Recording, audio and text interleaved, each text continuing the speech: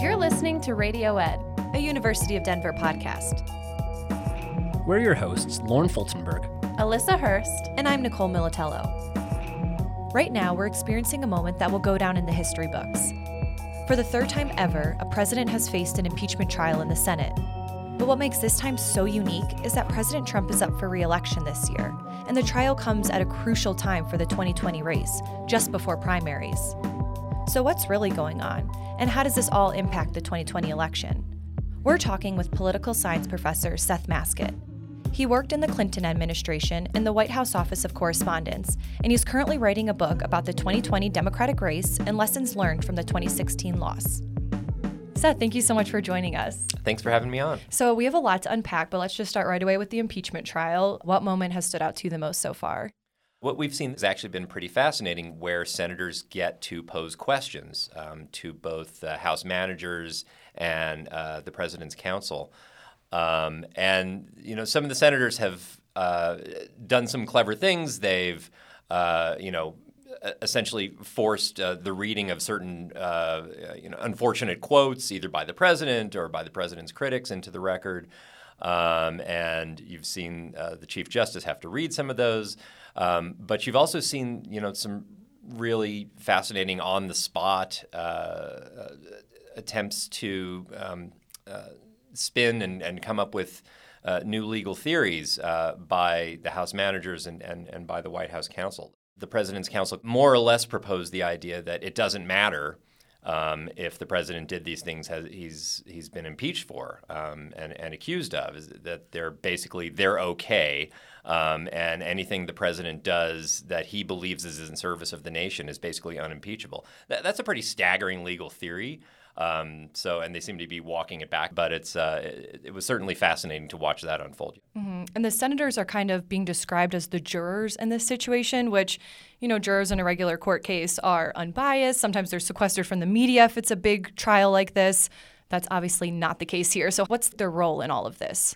That's actually really fascinating, because people will alternately describe this as a trial and a purely political process, and it really has aspects of both. It's like no other trial that exists, in the sense that these are all elected officials. These are senators, and they don't actually function as a Senate during this process. They're like a separate body legally, constituted as just an impeachment trial.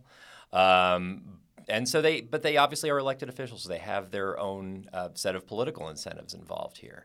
But also they do take a pledge to judge things impartially and to try and process information and to listen. And they're supposed to be quiet. And so it's really kind of a novel process that you see it functioning both as a trial and as a political process. And it's really interesting to watch that unfold. And they really are playing roles both as jurors and as judges in this situation. Right. And then we also have the Chief Justice Roberts coming over to preside on the trial. And you had a really interesting tweet at the beginning of all of this about him. And you said, "This is not a criticism of the Chief Justice, but it's fascinating that he's functioning as a parliamentary leader here and has less experience than that of the greenest senator in the chamber."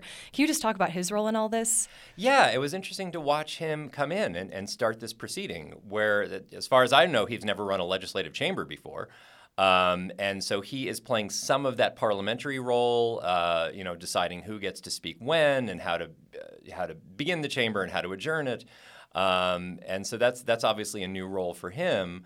But also it's good to remember this is the Senate not functioning as the Senate right now. There is, senators do afford some deference to Mitch McConnell as the majority leader, but technically, while they're in this trial, McConnell has no more of a voice than anyone else in the Senate, and they're really, leaving things up to the judgment of the Chief Justice. And a lot of Republicans believe that the Ukraine aid controversy never even really rose to the level of impeachment. So what do you say to people who argue that this entire trial is just a waste of time?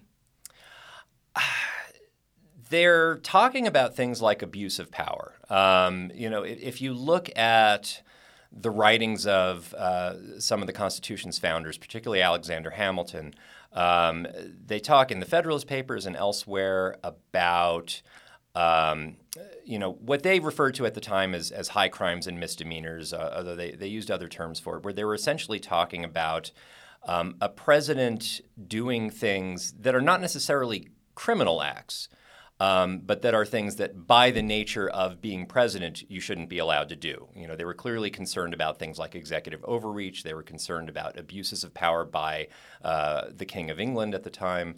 And they were concerned about an executive doing those things here.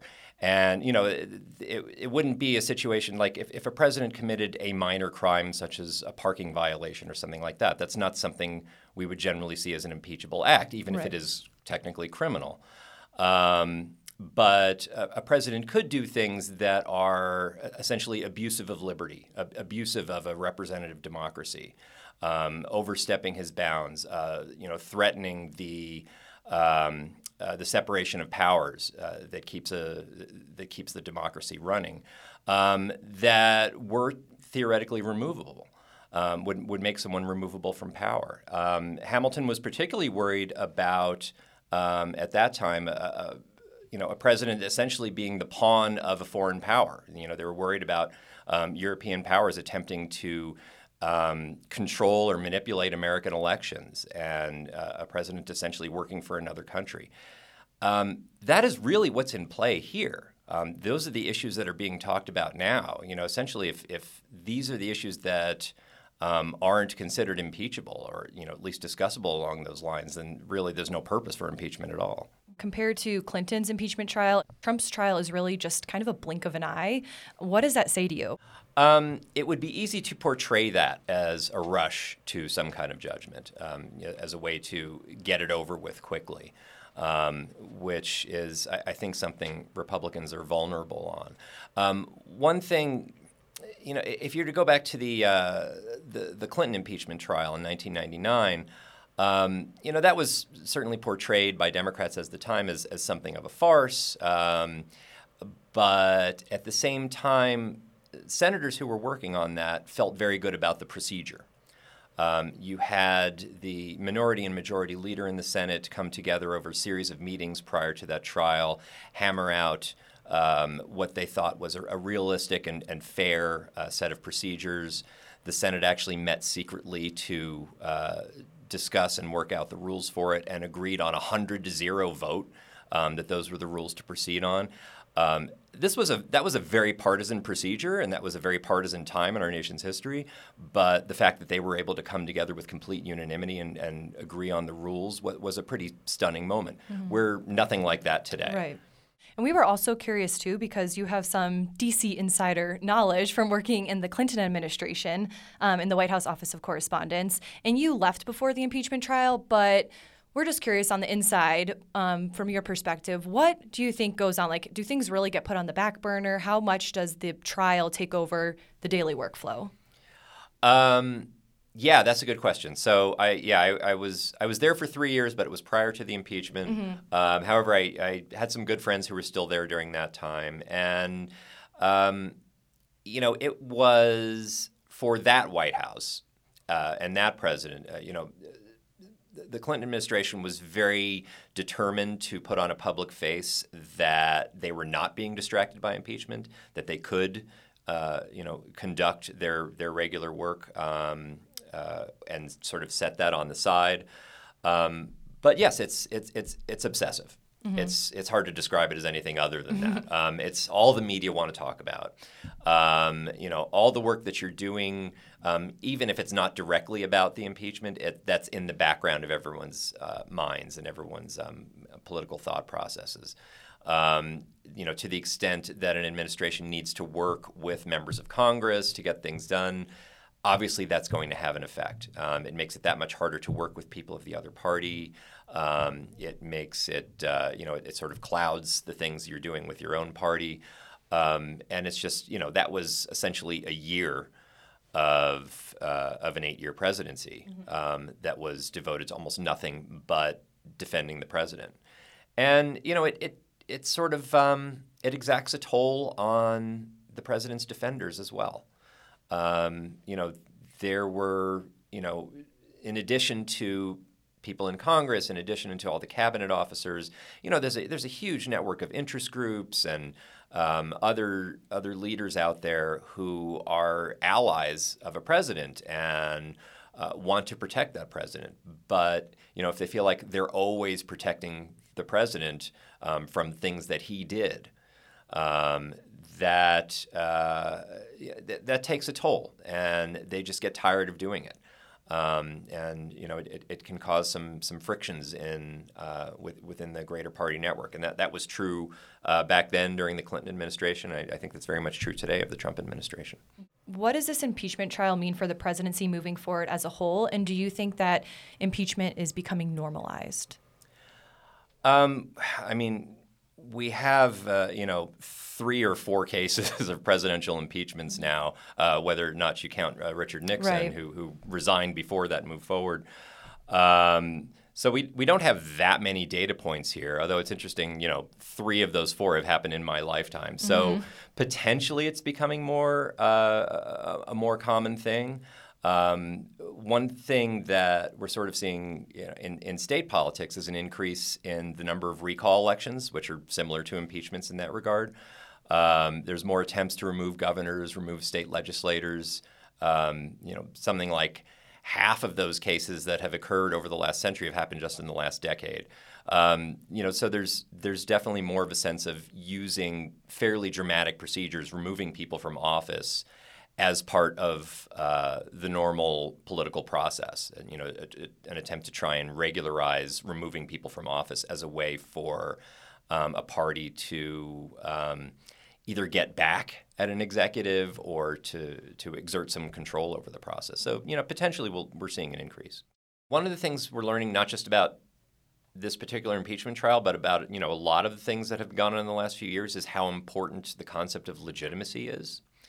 Not just the rituals and procedures that the government performs, but the idea that people believe in them.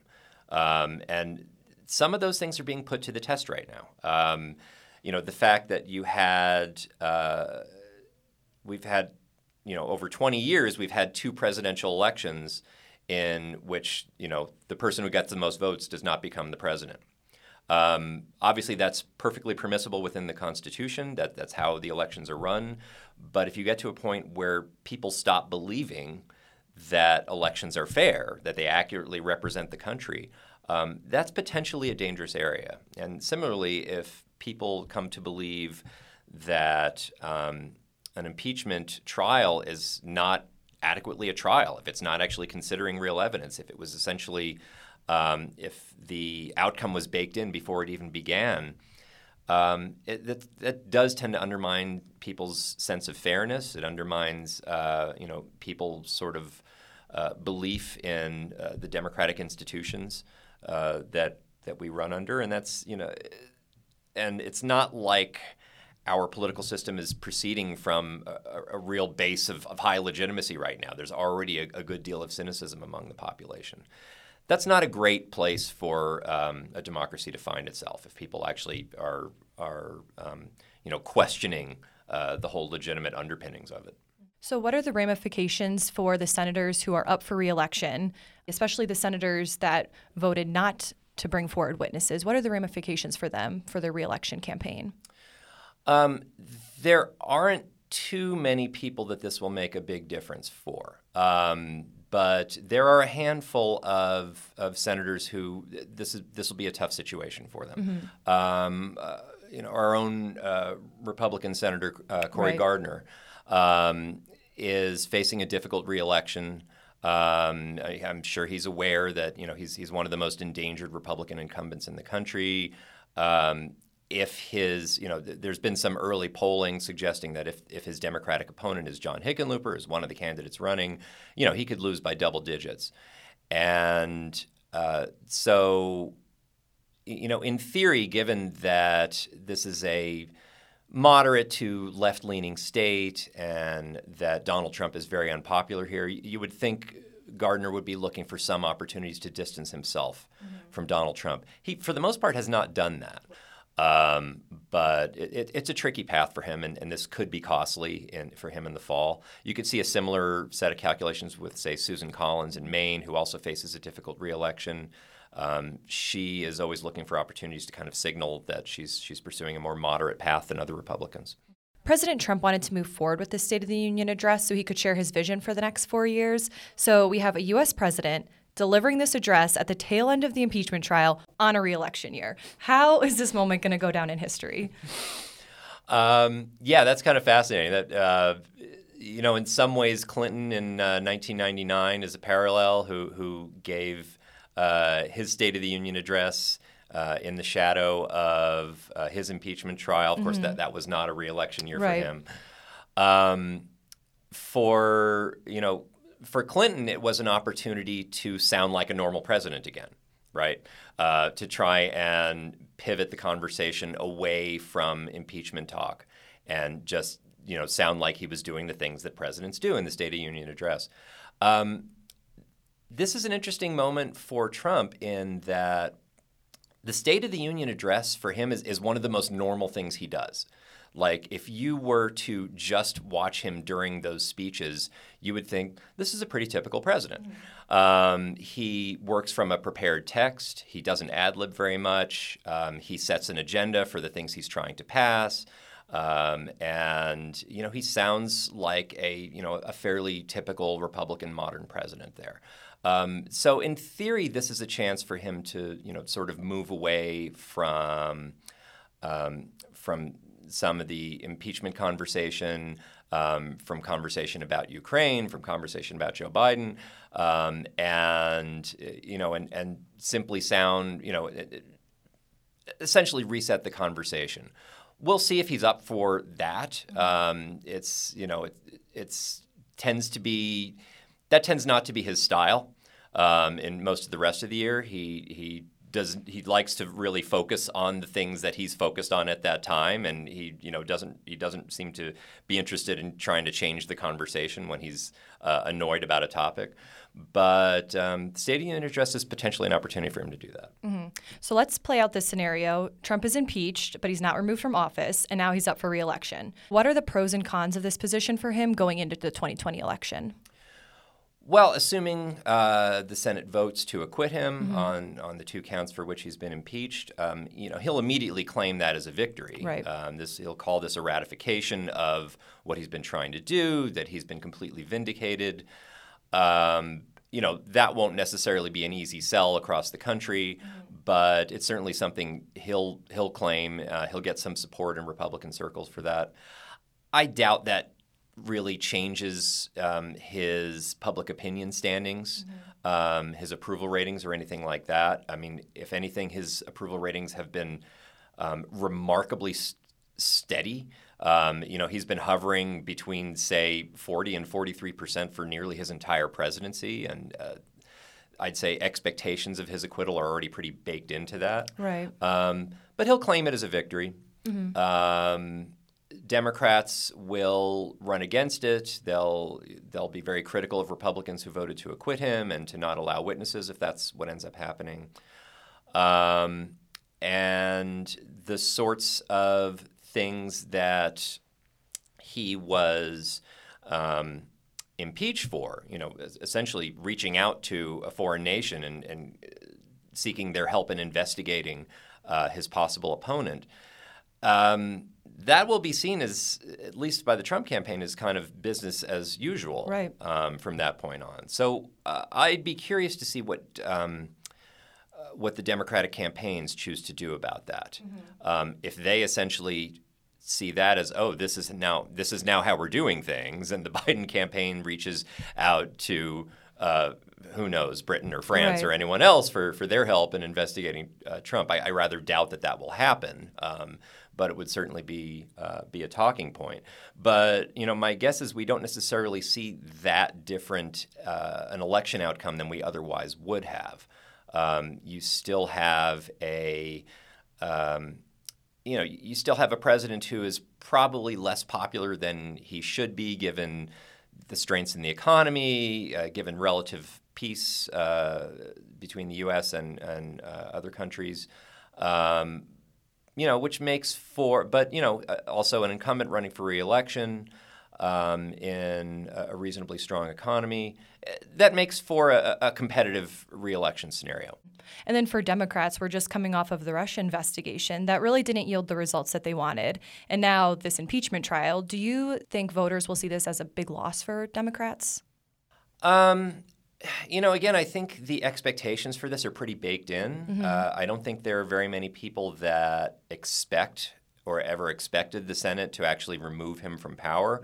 Mm-hmm. I think many Democrats just simply saw this as something that that Democrats in Congress simply couldn't ignore. Right. And so they had to move forward with this. In some ways, it wouldn't shock me if they were to impeach him again. Really? If he continues doing some of these things. Do you think that just gives his base more of a reason to call witch hunt? Oh yeah.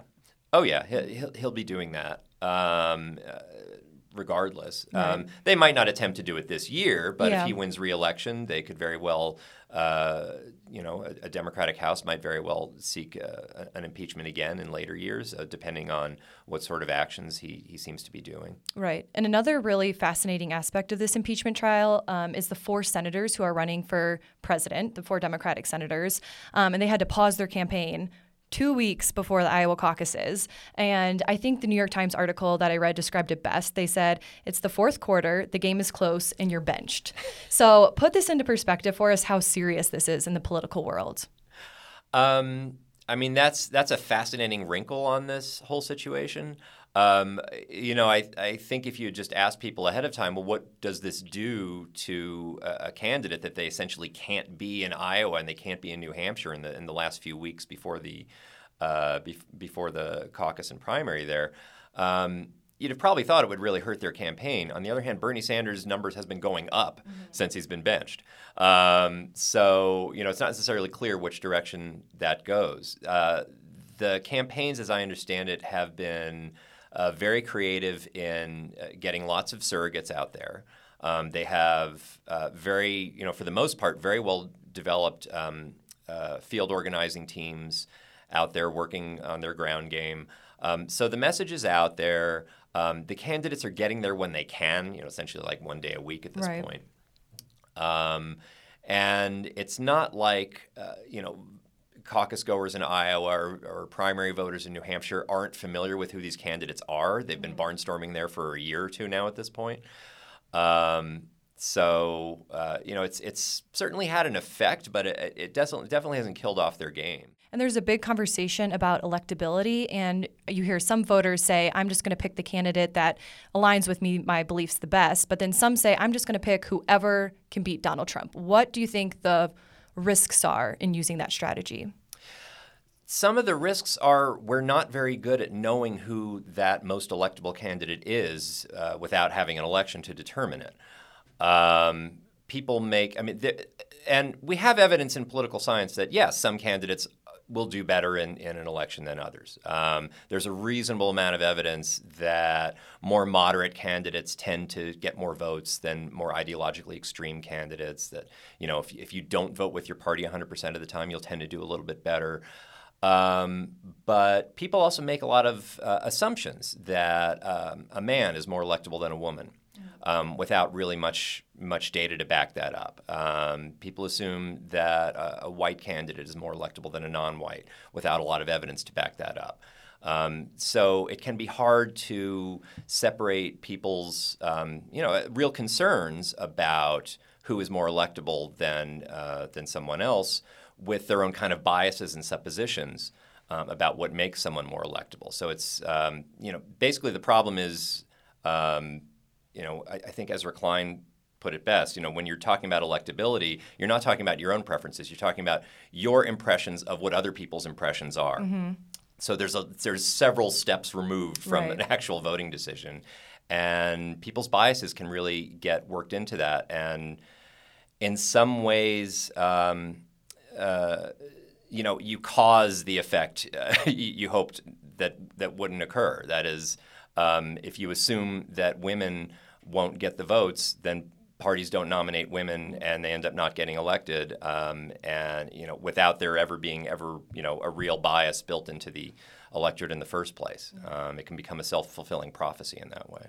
So you're writing a book on all of this, and you're looking at the lessons learned in 2016 and how that applies to 2020. So what's the most interesting thing that you've discovered so far? So the book is due out in the beginning of September 2020. Okay. And what I'm really focusing on in the book is the so-called invisible primary. That is the period from the end of the 2016 election to right before the Iowa caucuses of this year. So how the party, tried to reach decisions before voters actually weighed in. So I'm trying to understand the lessons that people within the Democratic Party drew from the 2016 election. I've done a lot of interviews over the last few years with political activists, people within the parties, campaign workers, and others to get a sense of why they think Hillary Clinton lost in 2016. And perhaps one of the most interesting things is the total lack of agreement on just why that election came out as it did. People have no idea. And you can actually see this, in part of the study I've been looking at is looking at media narratives, how political journalists describe what happened after that election. Usually they start off on Election Day with a lot of different theories about why the election came out as it did. But after a few weeks or a few months, they've sort of converged on just a few narratives about why the election happened. The media couldn't agree either. A year later, 2 years later, they were still as confused as they were on Election Day. And this has been true of people within the Democratic Party as well. You have some of them who are convinced they had a flawed candidate, that there were problems with Hillary Clinton. People just didn't trust her, whatever. She wasn't a great campaigner, and that if they pick a different type of candidate, they would have won that election. Some believe that the candidate was just fine, but it was a bad campaign effort. They had bad data. They were campaigning in the wrong places, and if they'd done those things differently, it would have come out differently.